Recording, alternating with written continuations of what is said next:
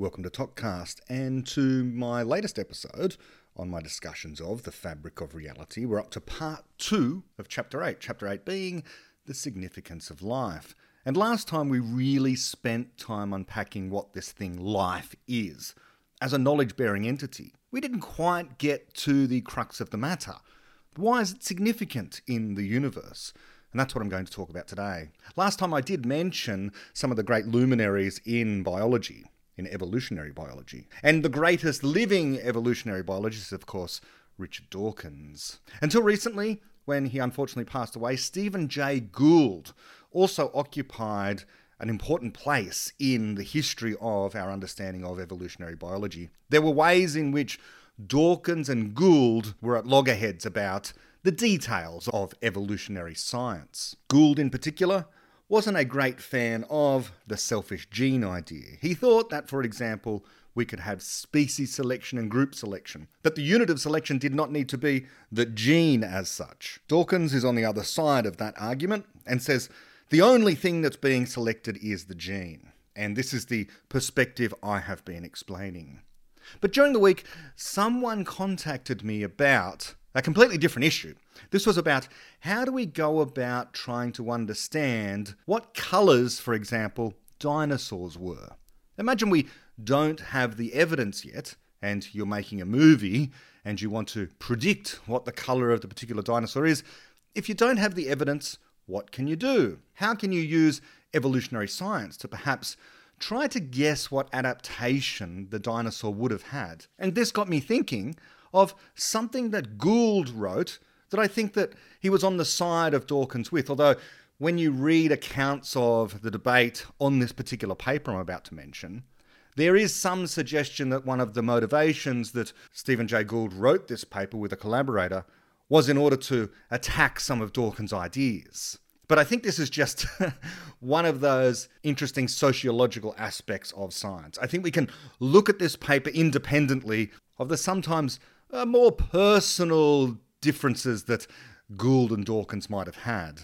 Now, when you read the paper by Gould that I'm about to talk about, Dawkins doesn't actually get mentioned. But apparently, and again, I'm no expert as such on evolutionary biology, apparently the theme running through this thing is a bit of a dig at Dawkins, or at least this idea of the selfish gene. That said, I don't really get that sense. The paper is called, and it's been cited tens of thousands of times, it's called The Spandrels of San Marco and the Panglossian Paradigm, a critique of the adaptionist program. It's by Stephen Jay Gould, and his collaborator is Richard C. Lewontin.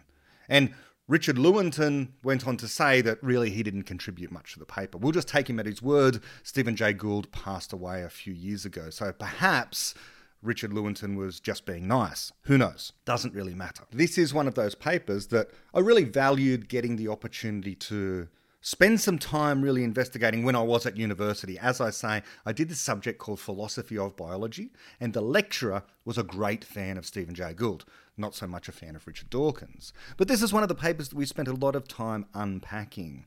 And so I remember it reasonably well, but I went back and I read it again because it comes to bear on this question of what colour were the dinosaurs? If we don't have any evidence, or we don't understand, we don't have a sufficient amount of DNA to reform a particular dinosaur, we're guessing. When we're drawing pictures of dinosaurs, when we're making movies of dinosaurs, we're largely guessing as to precisely what they looked like. They've got bones that have turned into rocks called fossils. That's what we've got to go by. So how can we figure out what colour they are? I think there's actually some quite clever techniques today where some of the dinosaurs, at least, we can have some idea of what they might have looked like. I don't know what those techniques are exactly, but you can look that up. In any case, this paper is about something called the Spandrels of San Marco. Okay, so what's a spandrel? Well, firstly, let's start there. So if you've got an arched doorway, just imagine an arched doorway, then if it's in a wall somewhere, the arches themselves form semi-triangular spaces between where the arch itself is and where the top of the roof, let's say, is. There's a little triangular space just there. Now, in that triangular space, you're limited as to what can go there, but it's a necessary part of making an archway. You're making an archway. The reason why this doorway is there at all is for a particular purpose, so people can get through the door. People can get through this particular space. That's why it's there. That's what the function is for. And an arch is a particularly strong structure. So human beings design arches, and the arch forms this strong structure that allows people to walk beneath it. Okay, it's also part of the way in which the ceiling is held up, let's say. But the spandrel is this space between the arch and the ceiling. Okay, right. What's that got to do with evolution? Okay, we're getting there. What is San Marco? San Marco is a basilica, a huge church in Italy, and there are lots of archways there. Let's just go to what Gould has to say about these spandrels of San Marco. And maybe there you'll see where I'm going with all this. San Marco, or St. Mark's, as Gould will be using the term. Reading from Gould, quote, "The great central dome of St. Mark's Cathedral in Venice presents in its mosaic design a detailed iconography expressing the mainstays of the Christian faith. 3 circles of figures radiate out from a central image of Christ, angels, disciples, and virtues. Each circle is divided into quadrants, even though the dome itself is radially symmetrical in structure. Each quadrant meets one of the 4 spandrels in the arches below the dome. Spandrels, the tapering triangular spaces formed by the intersection of 2 rounded arches at right angles, are necessary architectural byproducts of mounting a dome on rounded arches.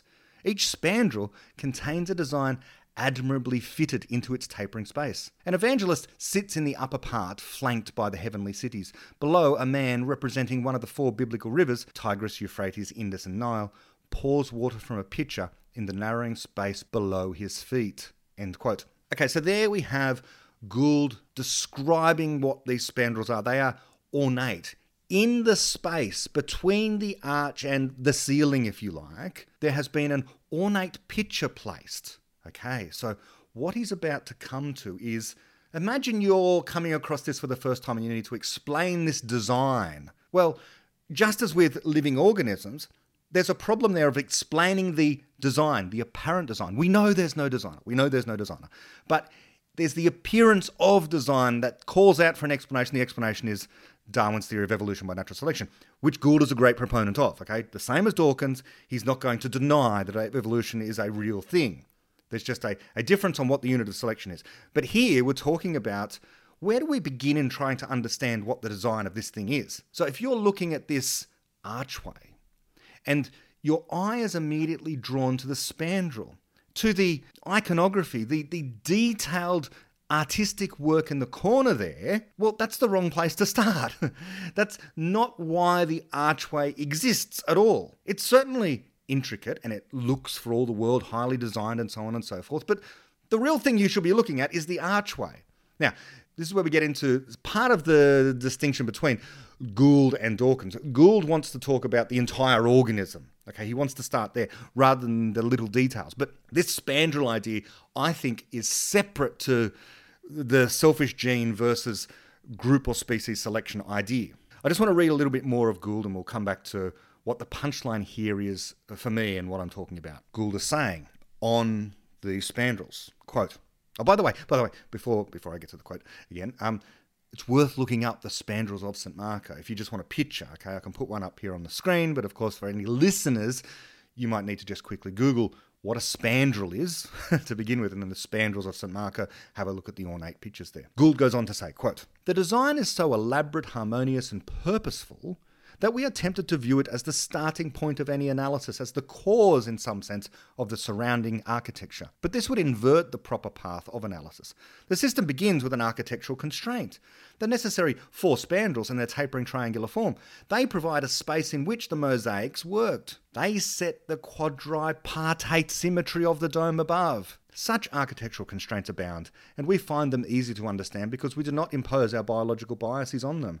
Every fan-vaulted ceiling must have a series of open spaces along the midline of the vault, where the sides of the fans intersect between the pillars. Since the spaces must exist, they are often used for ingenious ornamental effect. In King's College Chapel in Cambridge, for example, the spaces contain bosses alternately embellished with the Tudor rose and portcullis. In a sense, this design represents an adaptation, but the architectural constraint is clearly primary. These spaces arise as a necessary byproduct of fan vaulting. Their appropriate use is a secondary effect. Anyone who tried to argue that the structure exists because the alternation of rows and portcullis makes so much sense in a Tudor cathedral would be inviting the same ridicule that Voltaire heaped on Dr. Pangloss. Things cannot be other than they are. Everything is made for the best purpose. Our noses were made to carry spectacles, so we have spectacles. Legs were clearly invented for breeches, so we wear them. Yet evolutionary biologists, in their tendency to focus exclusively on immediate adaptation to local conditions, do tend to ignore architectural constraints and perform just such an inversion of explanation. End quote. So what I'm going to say about all of this is that not everything that is in an organism is adapted for. Sometimes I hear certain popularizers say, oh, okay, so he's not a popularizer, but he's someone who's at least somewhat informed about science, somewhat informed about biology, claims to have studied biology for a little while and then went on to philosophy. The comedian Ricky Gervais. Okay, so there's all sorts of wrong with what Ricky Gervais thinks about how science works. But one thing he says when trying to explain evolution to people is the thing exists because it works. So the reason why bacteria are around are because they work, they got something right. The reason why the insects and the grubs and all the other things that aren't particularly intelligent are still around is because they work, evolutionarily speaking. But what I would say about that is not everything needs to work, by which I mean serves a functional purpose. Serves a functional purpose, or at least you can misunderstand what the feature happens to be and what the functional purpose might be. Here's another example. So you're looking at blood. You're looking at blood coursing through the veins. Now, you might ask the question, what is the evolutionary adaptation of having red blood? Why is it red? Okay, why has it adapted itself to being red? Why not blue or something else? It's kind of the wrong question. It's not that it's adapted to be red, it's that hemoglobin carries oxygen, and oxygen-carrying hemoglobin looks red. It didn't adapt to be red. The hemoglobin adapted to carry oxygen. Why is it carrying oxygen? Well, it keeps the organism alive. But the red is a byproduct. And so this is the point that Gould's making, is that in organisms, we have sometimes a byproduct, a thing that doesn't really call out for explanation. Beyond it's just, well, that's just what the colour of hemoglobin carrying oxygen is. It just happens to be red. Or you could, talk about any number of diseases of age that people get over time. It's like, why did we adapt ourselves to get that? Why did we adapt ourselves to get bad knees and bad backs as we get older? What is the adaptation for? Why should a human evolve in such a way that it's advantageous for them to have bad backs later on in life? Well, it's a wrong question. Not every characteristic that a person has been adapted for. It's not like we have evolved for that particular thing. It's not like that thing needs to be beneficial. Dawkins does agree with this in a sense. Dawkins, I've heard him talk about the just so stories when we don't have a good explanation. Okay, so he doesn't use the term good explanation. But I think people have asked him over time questions like, and this has appeared in some of his books, more than one of his books, I think, the question of why should homosexuality exist? Why should there be an adaptive pressure for homosexuality in any given species? And he says, look, people can give just so stories, by which he means you could make up a story. You can say things like, oh, well, when we lived in tribes, the homosexual people didn't compete for mates, but they did still look after the children. Now, that's an account of why it could be reasonable to say that homosexuality continues to arise in humans. But then why does it arise in other species as well? Okay, so do we have to find an advantageous reason for the existence of this thing? Now, there's a whole bunch of reasons why genes get copied over and over again and continue to get copied, why the knowledge, the useful information gets copied. But that's not to say that all information that exists on the genome must be useful. It could be the equivalent of a spandrel, okay? This isn't denying that there is knowledge content in the genome. Absolutely there is. Okay, and that's the knowledge stuff. That's the knowledge stuff, and that gets copied, that tends to get copied. But does the existence of information that is useful, that gets copied, deny the fact that there could be useless information that gets copied? Could that happen? Or just information that's not that functional? Or information that's not competing with other kinds of useful information. Could that get copied? Yes, it can. Now, we're going to talk today in The Fabric of Reality about junk DNA. I'm not talking about that. Junk DNA is part of the DNA that's not part of the genome. It's the stuff that can just mutate and then it gets copied. It gets copied regardless, okay? So it's useless kind of stuff. This is different again. This is part of the genome that could get copied. The equivalent of a spandrel, the equivalent of, well, is there information there in the DNA that specifies the redness of hemoglobin? No. The redness is a byproduct. Now, there's certainly information in the DNA there that specifies that hemoglobin has to be manufactured. Okay? You need to have hemoglobin. This protein hemoglobin needs to be produced by the body so that the oxygen can be transported through the bloodstream. And it happens that when the hemoglobin combines with oxygen, it produces this red color. But that's not specified in the DNA as such. There's no gene for redness, is what I'm saying, and what someone like Gould would be saying, in the DNA. It can be a byproduct. There can be things like this. So when we go back to the question from my listener who was asking, how can we use this to predict, how can we use evolution by natural selection to predict what colors dinosaurs would be?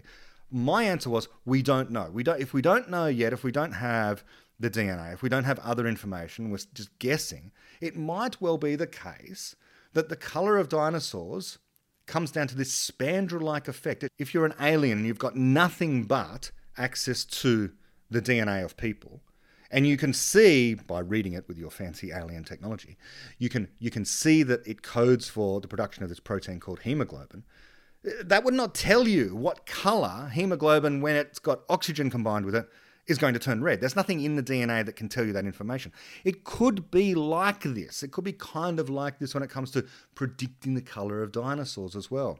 That it might be a spandrel type thing, a side effect. And trying to understand at the evolutionary level why a dinosaur is the color that it is. It might be like trying to understand why certain birds are the color they are. Maybe it has an evolutionary advantage for some birds to be particular colors. Or maybe not. Maybe they just have, some of them just have random colors.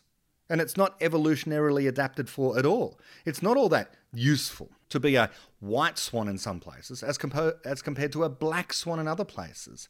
Maybe in the past it was, but now it's no longer that.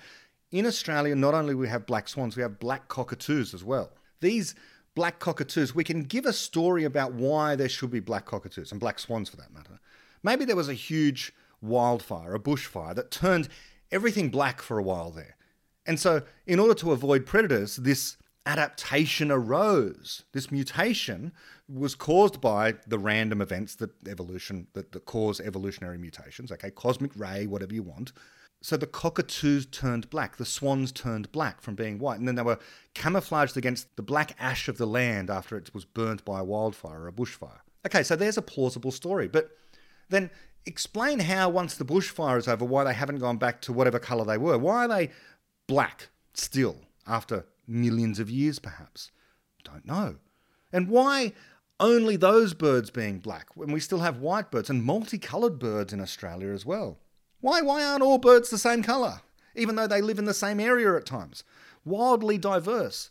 I don't know that there's a good explanation of these things. That could be that those things are spandrels too. Random mutations that arrive that just get copied. Now, maybe in some cases, yes, you can give good evolutionary stories about, well, it's mating behaviour. Yes, okay. But in all cases, for every single bird, are you going to be able to provide exactly the same explanation? I doubt this. I doubt that the field of ornithology, and specifically evolutionary ornithology, could really account for all this stuff. It could be that some things are byproducts, for the same reason that hemoglobin has the colour that it does. And that could also be why homosexuality continues to arise. It could just be a byproduct. It could be that the genes are coding for something else, if indeed it is genetic, by the way. And, I'm not coming down hard and fast on one of those particular ideas. I don't think that matter is necessarily settled. I also don't think it's particularly important. But whatever the case, evolution cannot be used always to make a good prediction about the features of an organism. Some of them will be genuine adaptations, but some won't be. Some will just be annoying byproducts. Byproducts of other things that really were adapted for specific reasons. In the case of the bad back and the bad knee, well, that can just be because evolutionarily, we've adapted ourselves to walking upright. Adapted ourselves. I'm talking as if we've got this arrow of evolution. We don't. The mutations have been selected for us standing upright, for us being tall, for us being bipedal And having this vision that looks forward, and in standing up straight and being on our feet for long periods of time and being able to run reasonably fast and all this sort of stuff, that also has the offshoot byproduct, unfortunate effect, in this particular case, of causing bad backs in people as they age and causing bad knees in people as they age and feet problems and all the health problems that people tend to get by virtue of the fact that we stand up, that we're vertical. This is unusual amongst animals, isn't it? Bipedal apes. Most of them go running around on the ground. That's what evolution worked that out for a long time. We're relatively recent, and so we still have all these bodily problems that we have to go to doctors for and fix. And some doctors, of course, and scientists say, well, you can take your tonsils out without much trouble, and you can take your appendix out without much trouble. There are disagreements on this, of course. Some say you absolutely need both of these in order for your immune system to function properly. Others say, no, these are just artifacts, evolutionarily speaking, that can be removed without too much trouble in people. You can take out the appendix, you can take out the tonsils. In which case, again, spandrel, okay? it's a leftover byproduct.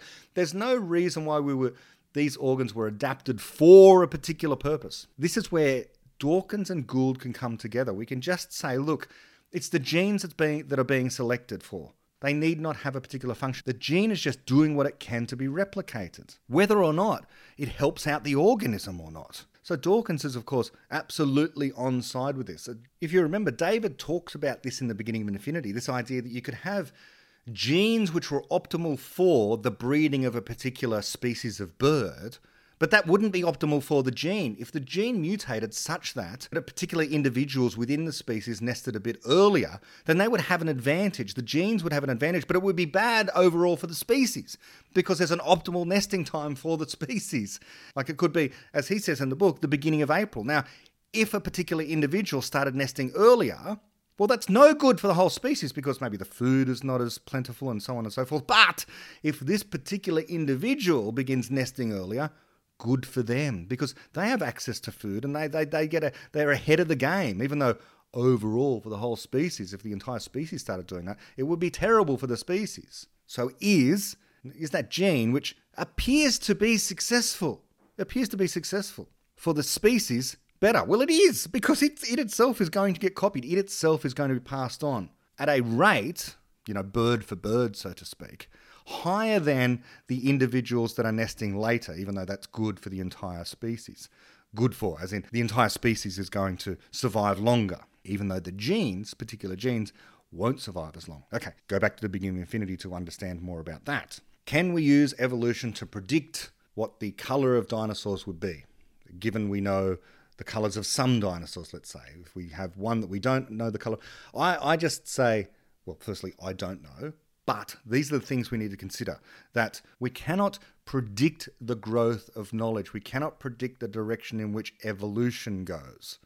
Evolution results from random mutations, and the selection of those random mutations has something to do with the environment. But then again, there are cases where a thing can just continue to get copied and copied and copied because that's useful for the gene, even if not for the organism, even if it's not beneficial for the organism. It could be useless for the organism, okay, like the spandrels of St. Marco. They're kind of useless for keeping the structure itself up, keeping the ceiling of the cathedral, the basilica, in the air. The spandrels don't, the decorative spandrels don't do anything for that.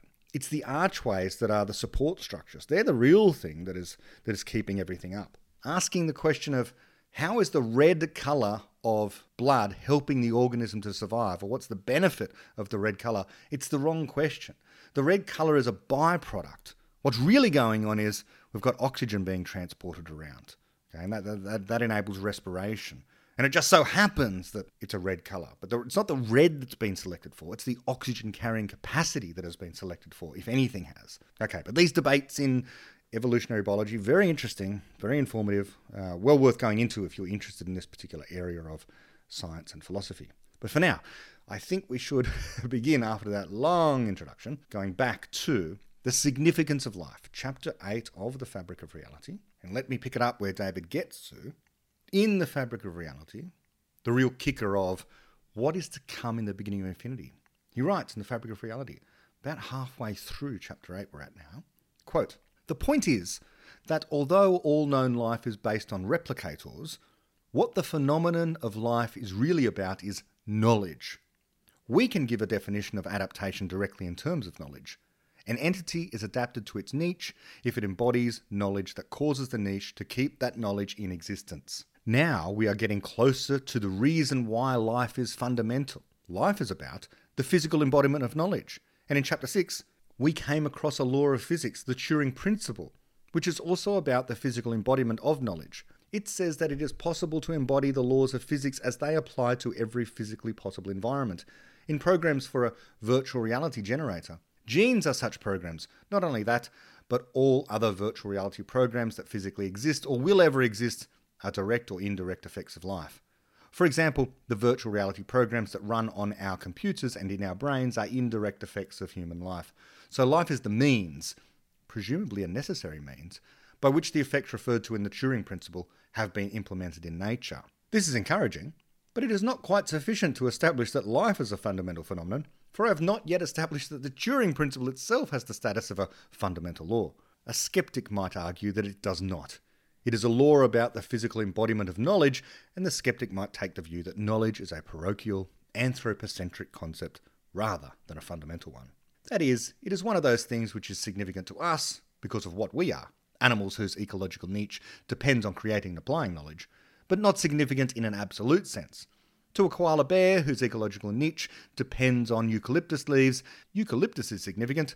To the knowledge-wielding ape Homo sapiens, knowledge is significant. End quote.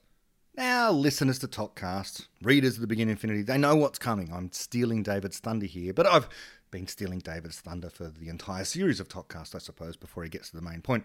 We know what's coming. We know that anyone who claims that knowledge is not significant is trying to prophesy the growth of knowledge. To say life is not significant fundamentally to the universe, to the evolution of the universe, is trying to predict what life will do. An inherently impossible thing. For two reasons. One, we can't predict the way in which evolution will go on to change the universe. And we can't predict what people will do. Or in other words, we can't predict the growth of knowledge, either evolutionary knowledge or explanatory knowledge. And so it doesn't matter what the process is throughout the universe. What people will do about that thing at some point in the future cannot be known to us now. And so this is the thunder. This is the thunder I'm stealing from David. He's going to use particular examples. It's really interesting. It's interesting for me. It's interesting for someone who's a fan of the work of David Deutsch to see how even paying what I thought was close attention to the book years ago, I still come across stuff like this. And it's breathtaking in the fact that people today reading The Beginning of Infinity are taken aback by the way in which the ideas are so groundbreaking. And yet, as I keep on saying, here it is. Here it is in The Fabric of Reality back in 1997. These ideas being brought together, these ideas about the fundamental nature of knowledge and of life in this particular instance. Okay, so let's go back to the book. When talking about this skeptic who says that knowledge is just this anthropocentric, parochial kind of thing, David says, quote, "But the skeptic would be wrong. Knowledge is significant, not only to Homo sapiens, nor only on the planet Earth. I have said that whether something does or does not have a large physical impact is not decisive as to whether it is fundamental in nature. But it is relevant. Let us consider the astrophysical effects of knowledge. The theory of stellar evolution, the structure and development of stars, is one of the success stories of science. Note the clash of terminology here. The word evolution in physics means development or simply motion, not variation and selection. Only a century ago, even the source of the sun's energy was unknown. The best physics of the day provided only the false conclusion that whatever its energy source was, the sun could not have been shining for more than 100 million years." End quote. Just by the way, the reason why this was thought was this was prior to nuclear physics. They thought, well, the sun's shining, that's a big ball of fire there, therefore combustion. And so they knew how to measure the mass of the sun. That's easy. That's Kepler's laws. That's the rate at which the Earth moves around the sun, taking 365 days per year to go around. Given the distance from the sun, 150 million kilometres, then the sun must have a particular mass. I won't go further through the physics of this, but look it up if you like. We know what the mass of the sun is.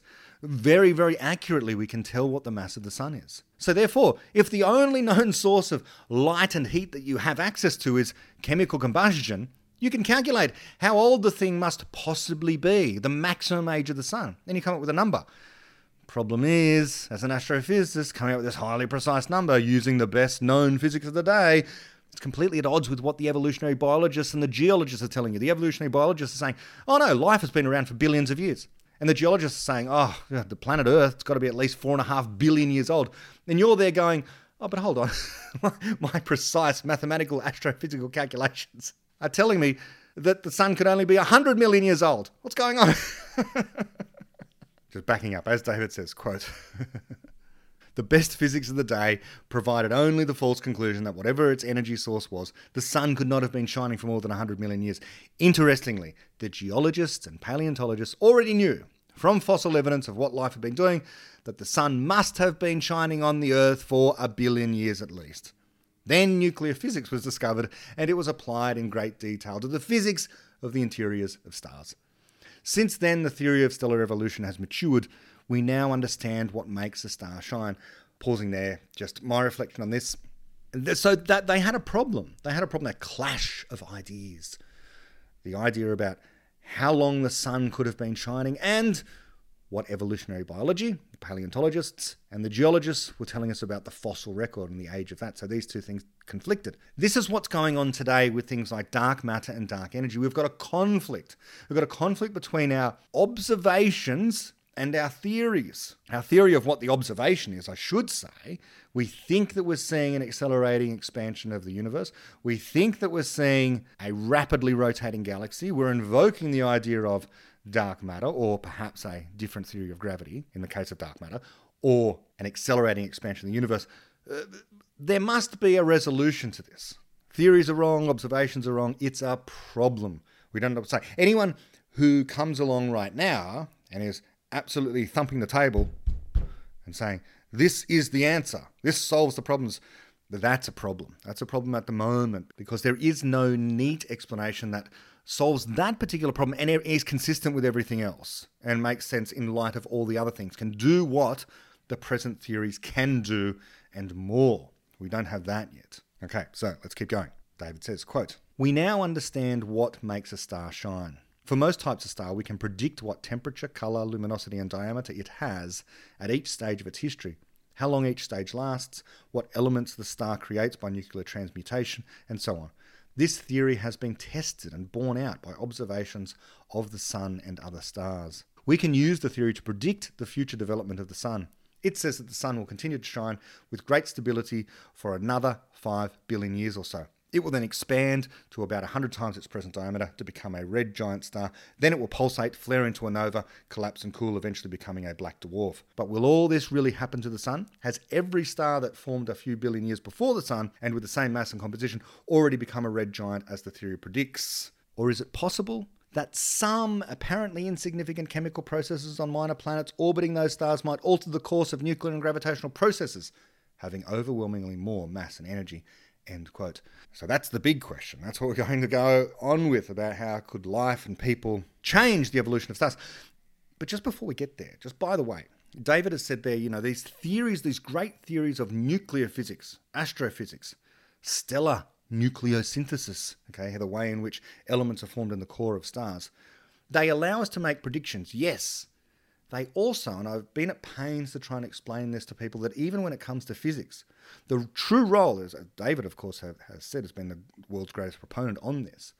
An explanation isn't just about the predictions. An explanation invokes the existence of things. It's telling you what is really out there in reality and how what the causal links between things happen to be, but particularly things that are happening out there. Not just predicting the future, but we know what exists out there in the universe, even if we can't see it. The theories of nuclear physics, as applied to stars and what stars are doing, not only allow us to predict how stars behave over time, what the sun is going to do, absent people, of course, but also tell us that, for example, there should be lots and lots of things like black holes and pulsars and brown dwarfs, these cool, dim remnants left over from stars, that we do not observe, that in fact our present technology is hopelessly incapable of ever observing, existing in other galaxies. This is one of the motivations, by the way, for the macho theory of dark matter. What's the macho theory of dark matter? Massive compact halo objects, these small stars, dead remnants of stars, the brown dwarfs, so to speak, that have cooled down and we just can't see them. Now, These have been ruled out, by the way, with various observations. These stars likely cannot explain dark matter because, among other things, it's not merely the rotation of galaxies, of spiral galaxies, that tells us that there's some problem here. There's this dark matter there in the galaxy, or that our theory of gravity is wrong, one or the other, or a third thing that we don't know. But this theory of astrophysics does tell us that the number of stars that are out there that we cannot see is vast. Is vast because we know that all stars end their lives in some lives, I say lives, end their main sequence existence, the burning of hydrogen, in an interesting way, which results in them being almost invisible. Almost invisible. Black holes is one possibility. Neutron stars. Okay, so neutron stars can generally be seen by radio telescopes, but not always. There could be some ancient ones that have slowed down their rate of rotation that we don't see, or that are weak, or the beams aren't pointed in our direction. There's all sorts of reasons why we might not see the vast number of neutron stars that happen to be out there. And then dark brown dwarfs, the white dwarf that has cooled down rapidly, especially as the constituents of the so-called population 3 stars, the very first stars that existed in the universe, perhaps they had properties slightly different to the stars today because, among other things, they were made almost purely of hydrogen and helium. Now, it's unlike the sun. The sun has impurities because it is a second generation of stars. These very first generation of stars did not have the impurities. Some theories seem to suggest that these impurities really do act as a catalyst in causing a differential burning through of the nuclear fuel. These population 1 stars burn things differently. Who knows what effects these things could have in real life? We can do simulations. We can do simulations of these first population stars, but the simulations are based upon the best present known physics. And again, as I say, who knows what really went on? One day we might be able to test these things because, of course, you have look-back time. You can look back in theory to see these stars. We just don't have the technology yet. I don't think we've seen a proper population 3 star yet. Okay, so David's just asked us to consider whether or not there could be some apparently insignificant chemical processes on minor planets orbiting stars that could alter the course of evolution of things like stars. He goes on to say, quote, "If the sun does become a red giant, it will engulf and destroy the Earth. If any of our descendants, physical or intellectual, are still on the Earth at that time, they might not want that to happen. They might do everything in their power to prevent it. Is it obvious that they will not be able to? Certainly our present technology is far too puny to do the job, but neither our theory of evolution nor any other physics we know gives any reason to believe that the task is impossible. On the contrary, we already know in broad terms what it would involve, namely removing matter from the sun. And we have several billion years to perfect our half-baked plans and put them into practice. If, in the event, our descendants do succeed in saving themselves in this way, then our present theory of stellar evolution, when applied to one particular star, the sun, gives entirely the wrong answer. And the reason why it gives the wrong answer is that it does not take into account the effect of life on stellar evolution. It takes into account such fundamental physical effects as nuclear and electromagnetic forces, gravity, hydrostatic pressure and radiation pressure, but not life. It seems likely that the knowledge required to control the sun in this way could not evolve by natural selection alone. So it must specifically be intelligent life on whose presence the future of the sun depends. Now, it may be objected that it is a huge and unsupported assumption that intelligence will survive on Earth for several billion years, and even if it does, it is a further assumption that it will then possess the knowledge required to control the sun. One current view is that intelligent life on Earth is even now a danger of destroying itself, if not by nuclear war, then by some catastrophic side effect of technological advance or scientific research. Many people think that if intelligent life is to survive the Earth, it will do so only by suppressing technological progress." End quote. Well, haven't things gotten even worse in many respects when it comes to this pessimistic notion? The list of things David could write now, okay, not merely nuclear war, catastrophic climate change, the AI apocalypse, terrible viruses, name your catastrophe.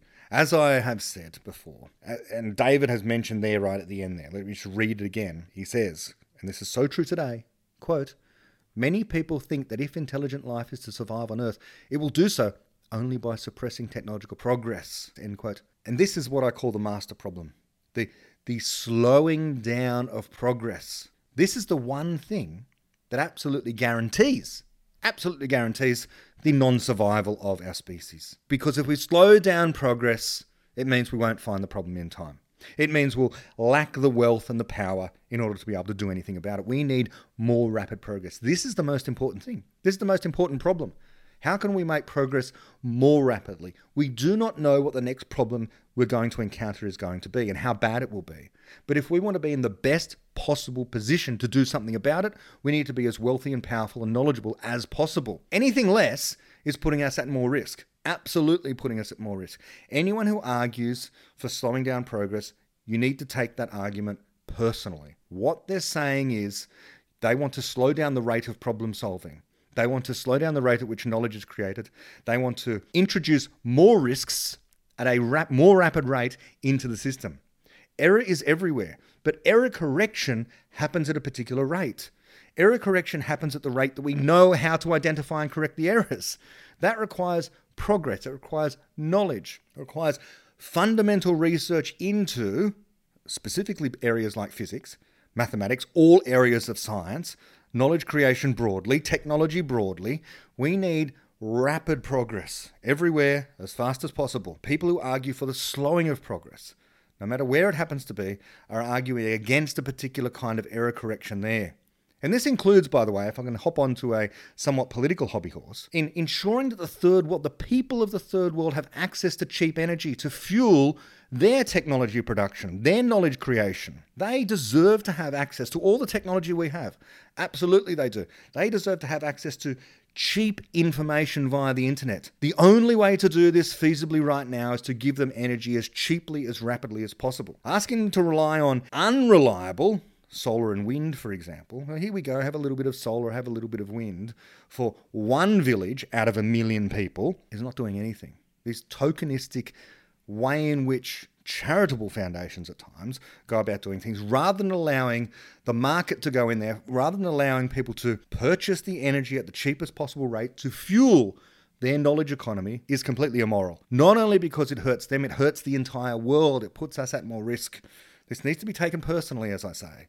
We need rapid knowledge production. We need scientists to have access to funds that are otherwise being taken away from them by governments because of taxation and so on and so forth. People would contribute vast sums of wealth to fundamental science if they weren't being taxed so highly. Because people understand better than the politicians in government where the funding should go. Governments don't know. Government committees don't know. They are captured by the political zeitgeist. So much of the funding goes into the same areas all the time.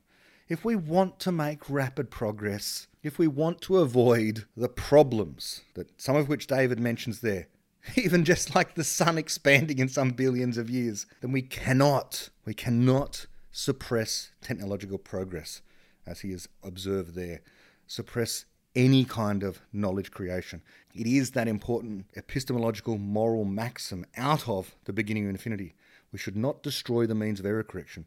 We should not slow down the means of error correction, because this is to reduce our capacity to create the knowledge in time and to have the technology which can help us withstand the problems we have not yet encountered. And they're the important ones. Yes, of course, we need to address the problems now, but not at the expense of being able to rapidly identify the problems of tomorrow. And that will take knowledge. That will take us being able to be agile in the capacity to identify those problems and correct the errors. Okay, off that hobby horse. Back to the significance of life. But it does come to bear on that. That is, the significance of life is that in terms of us, we are the thing that is creating the explanatory knowledge and correcting the errors. And the only entity that exists that cares about the rest of it, that cares about all the other life on Earth. So, let me just back up a little bit. David has just said, so they, the pessimists, quote, might fear that our developing the technology required to regulate stars is incompatible with surviving for long enough to use that technology, and therefore that life on Earth is destined one way or another not to affect the evolution of the sun. I am sure that this pessimism is misguided, and as I shall explain in chapter 14, there is every reason to conjecture that our descendants will eventually control the sun and much more. Admittedly, we can foresee neither their technology nor their wishes. They may choose to save themselves by emigrating from the solar system, or by refrigerating the Earth, or by any number of methods inconceivable to us that do not involve tampering with the sun, end quote. And yeah, sure, and if they did any of those things, it's still an argument that they are fundamental. If there is this thing in the universe the human species, which an outside observer would see is always escaping dying stars, thus going on to exist for billions, perhaps trillions of years in that universe, you'd want to understand that thing in the same way you'd want to understand nuclear fusion. If you want to say you understand the universe at the most fundamental level. Of course, there is the problem here that in understanding that thing, humans, people, to understand it fully in a sense, we can't understand anything fully, but to have a good understanding of, let's say, what human beings are, is to understand everything else, because that's what people are. Okay? You're not going to find an understanding of people in their genome. You're going to find it in their minds. And what are you going to find in their minds? Theories about the rest of the universe. This is the concept of self-similarity, this remarkable capacity we have of modeling the rest of physical reality in us. It is this unique feature that we have. Yeah, sure, the cat has a model as it walks around your house of the house in some way, shape, or form. But it's not an explanatory model of the rest of the universe. They're not explaining it. You have something, okay, it might be inaccurate. When it comes to physics, it might not be as good as a professional physicist. When it comes to the Earth, it might not be as good as a professional geologist, and so on and so forth. That's fine. But you nonetheless have something of an explanation of the rest of the universe. And good explanations need not to be true. We've always said that. They can contain misconception. Indeed, they could be almost completely misconceived. But they work for you. They're a good explanation to you of the rest of the universe. So everyone has this model of the universe. And so in order to understand people, if you're the so-called the proverbial outside observer, the metaphorical outside observer, you need to understand the entire universe. It's a strange thing. Let's keep going. On this point about people, David says, quote, "On the other hand, they may wish to control the sun much sooner than would be required to prevent it from entering its red giant phase. For example, to harness its energy more efficiently, or to quarry it for raw materials, to construct more living space for themselves. However, the point I am making here does not depend on our being able to predict that will happen, but only on the proposition that what will happen will depend on what knowledge our descendants will have and on how they choose to apply it. Thus, one cannot predict the future of the sun without taking a position on the future of life on Earth, and in particular, on the future of knowledge." End quote. And as we know, taking a strong position on the future of knowledge, and therefore of people, is an impossibility. We cannot predict the growth of knowledge. We don't know what will happen in the future. But we cannot rule out that, for example, stars out there in the universe, specifically the sun, won't be affected by life. That's taking a strong position on knowledge.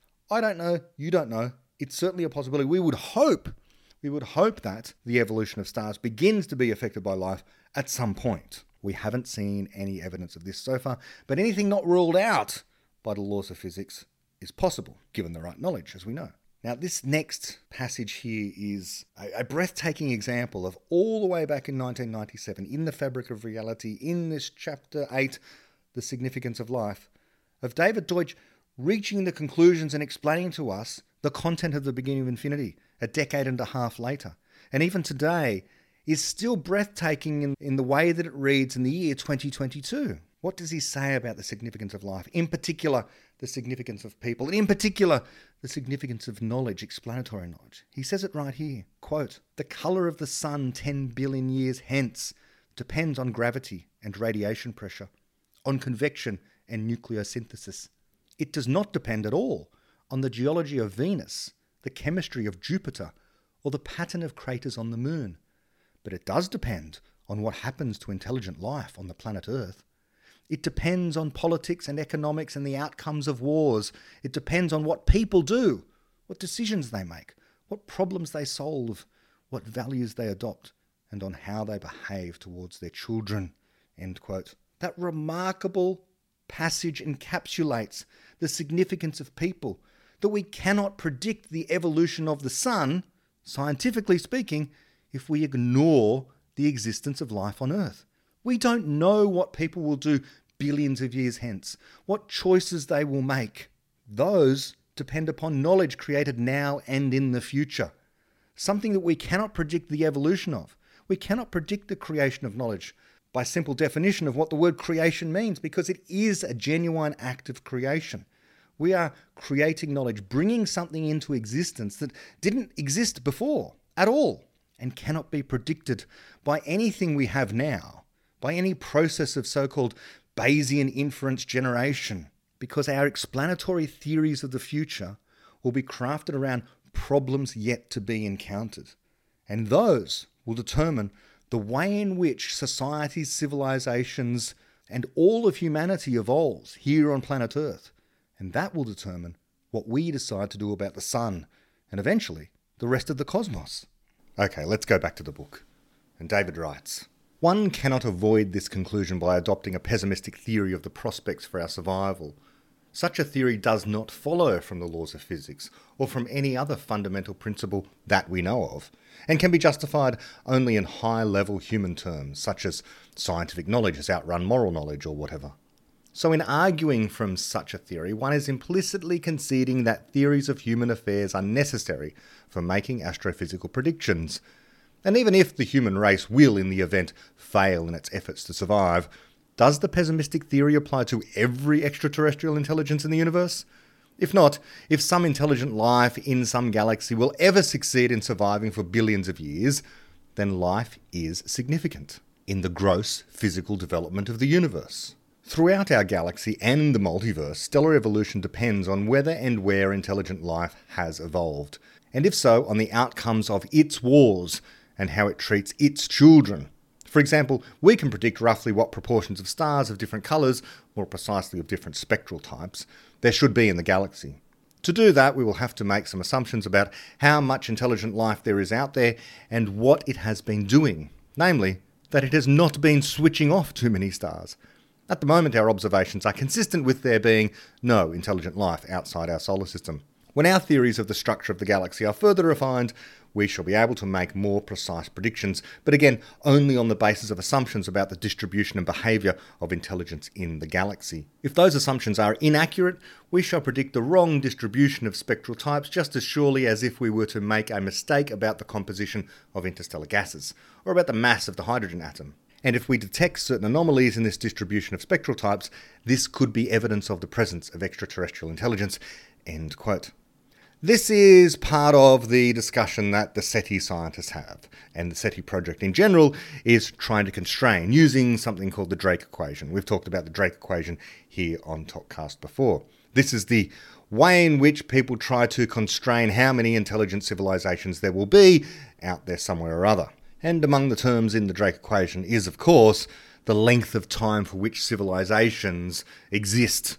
So you might have intelligent civilizations out there, but they could destroy themselves. And this is what people are often animated about here on Earth.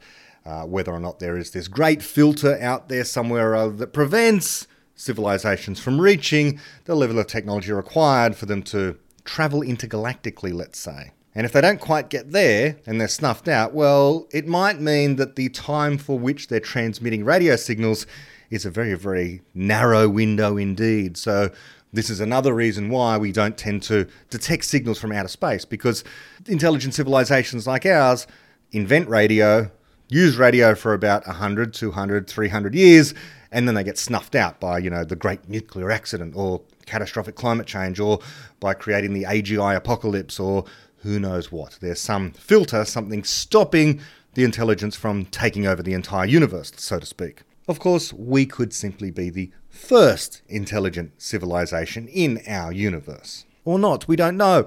Our observations are consistent with, well, just about every theory that you can think of right now, including the one that they have actually colonized almost the entire galaxy, but are hiding. We don't know. We have no evidence. It's just a problem of whether or not there is intelligent life out there or not.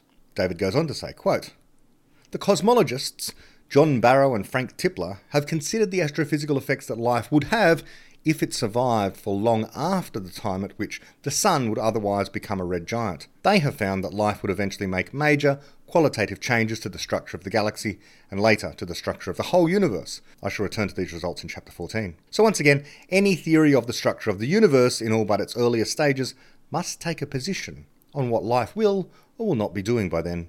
There is no way of getting away from it. The future history of the universe depends on the future history of knowledge. Astrologers used to believe that cosmic events influence human affairs. Science believed for centuries that neither influences the other. Now we see that human affairs influence cosmic events." End quote. And as I like to say here on Talkcast over and again, people are cosmically significant. And by people, I do not just mean the parochial case of human beings. I mean anything that is capable of generating explanatory knowledge. Extraterrestrial intelligence, artificial general intelligence, or ourselves. All of those entities, people, are able to explain the reality around them, and in doing so, can gain some control over the universe. And as time goes on and the explanations become more and more in line with reality, their accuracy increases, then the power of that civilization also increases. This, in a sense, is what the power of a civilization would be. The repertoire of possible transformations that it can make of the universe, the proportion of the universe that it can transform. And that has to do with, of course, wealth. Wealth is a repertoire of physical transformations that can be made.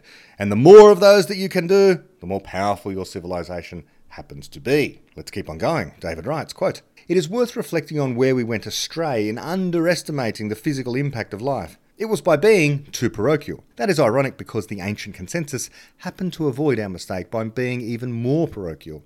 In the universe as we see it, life has affected nothing of any astrophysical significance. However, we see only the past, and it is only the past of what is spatially near us that we see in any detail." End quote. So that's very interesting, of course. So we're only seeing the nearby region of space, and the nearby region of space we are seeing it as it was because of the finite speed of light. We are seeing, the nearest star as it was 4 years ago. We are seeing the nearest galaxy, the Andromeda Galaxy, as it was 2.2 million years ago. So these relatively close regions of space that we observe, we're seeing them as they were in the past. So we're biased. We have a bias of seeing our own history in the past, and we're biased in seeing spatially close regions to us as they were in the past as well. So of course, we're not seeing what the future is going to be like, and the future might very well be radically different to what the present and the past is. We already know that it is here on Earth. New York City looks nothing like it did a century ago.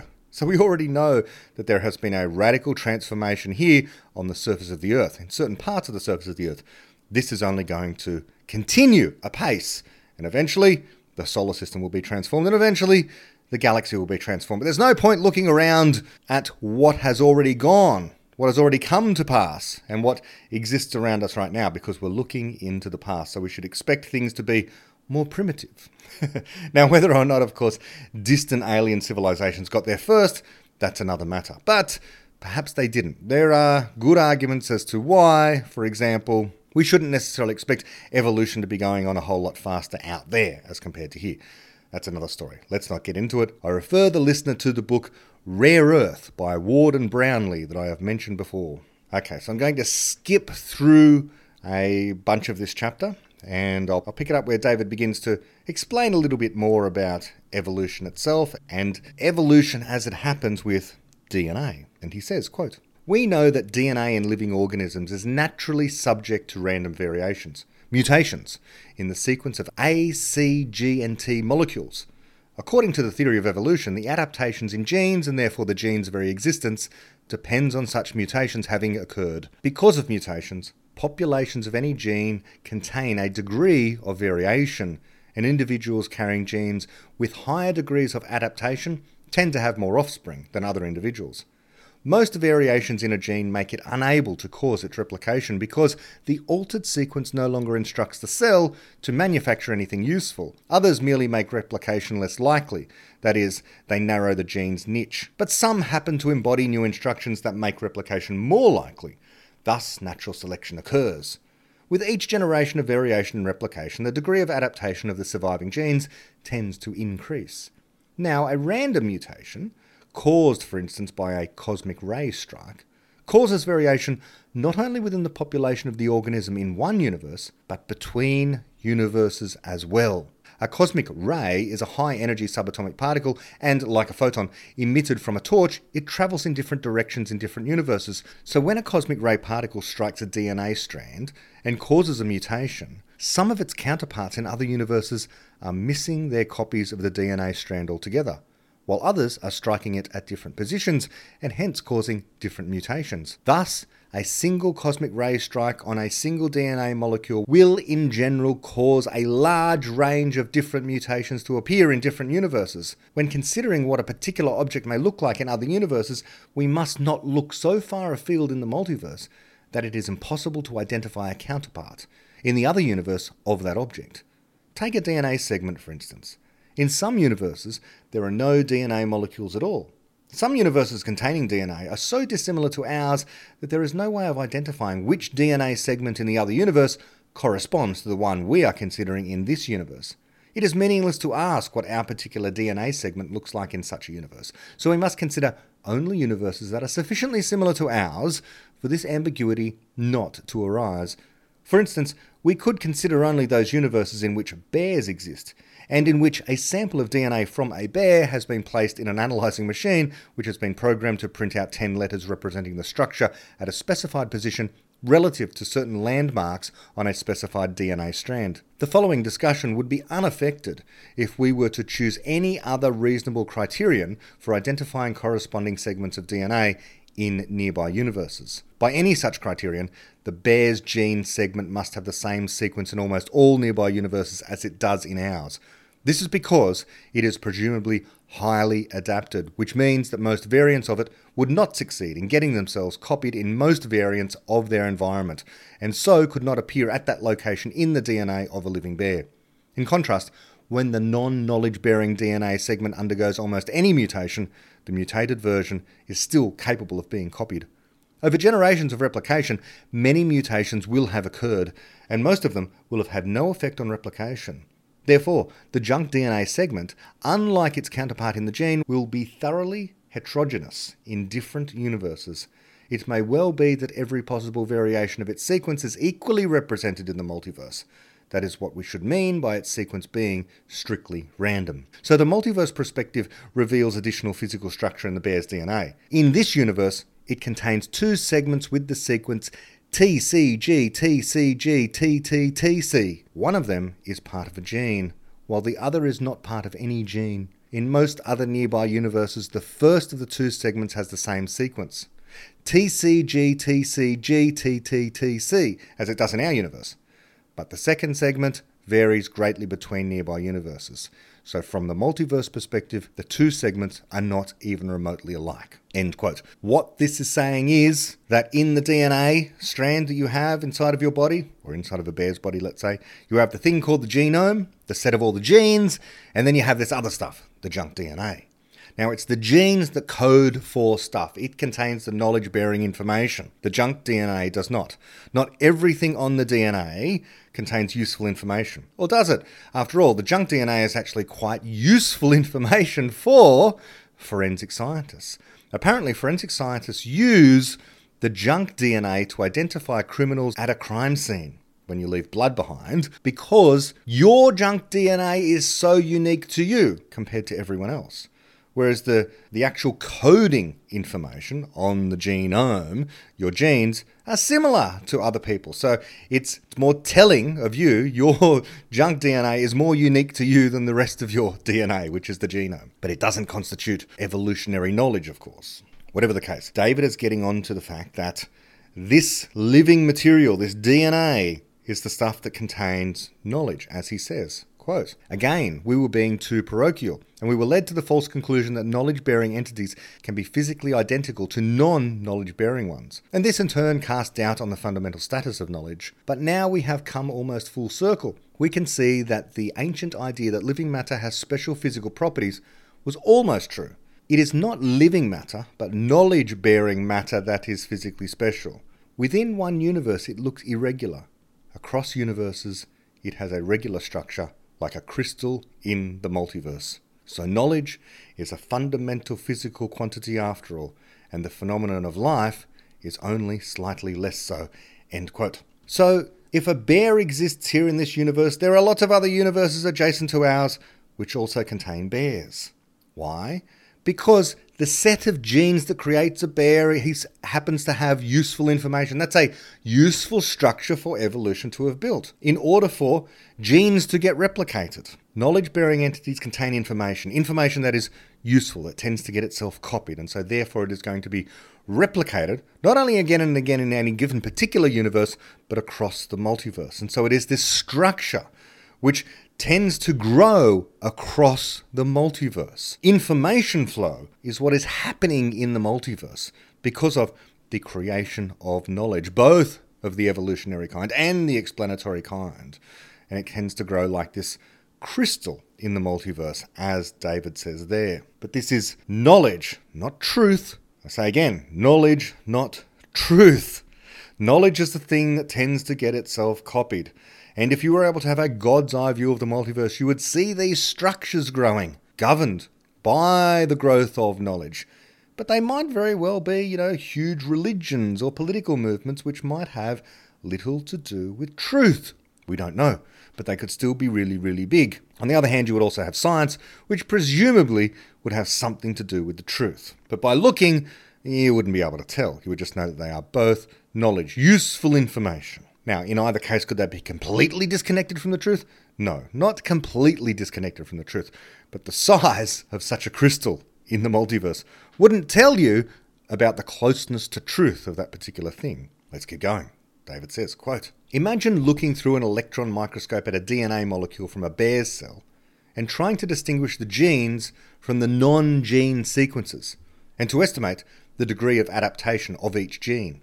In any one universe, this task is impossible. The property of being a gene, that is, of being highly adapted, is, insofar as it can be detected within one universe, overwhelmingly complicated. It is an emergent property. You would have to make many copies of the DNA with variations, use genetic engineering to create many bear embryos for each variant of the DNA, allow the bears to grow up and live in a variety of environments representative of the bear's niche, and see which bears succeed in having offspring. But with a magic microscope that could see into other universes, which I stress is not possible, we are using theory to imagine or render what we know must be there, the task would be easy. The genes would stand out from the non-genes, just as cultivated fields stand out from a jungle in an aerial photograph, or like crystals that have precipitated from solution. They are regular across many nearby universes, while all the non-gene junk DNA segments are irregular. As for the degree of adaptation of a gene, this is almost as easy to estimate. The better adapted genes will have the same structure over a wider range of universes. They will have bigger crystals. Now go to an alien planet and try to find the local life forms, if any. Again, this is a notoriously difficult task.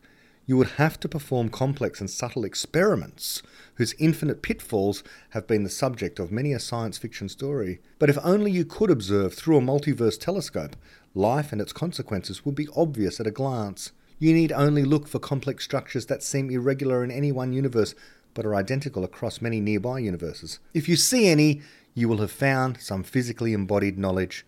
Where there is knowledge, there must have been life, at least in the past." End quote. So that's great. That, again, just underlines the point I was making about the fact that the multiverse, viewed from a God's eye perspective, will have the larger structures in it governed by the growth of knowledge in some way. Whether that knowledge is evolutionary knowledge or more likely explanatory knowledge in the far distant future, if you could look at the whole block multiverse, past and future, it is knowledge growth that is going to govern the bigger structures across the multiverse, across the individual universes. And the universes where knowledge is growing, because of course some universes life might not have arisen, in which case knowledge cannot arise at all. But in the universes where knowledge tends to arise, the universes become more similar over time. Why? Because they tend to converge on the useful information. They tend to converge on something to do with reality over time. But again, all of this is merely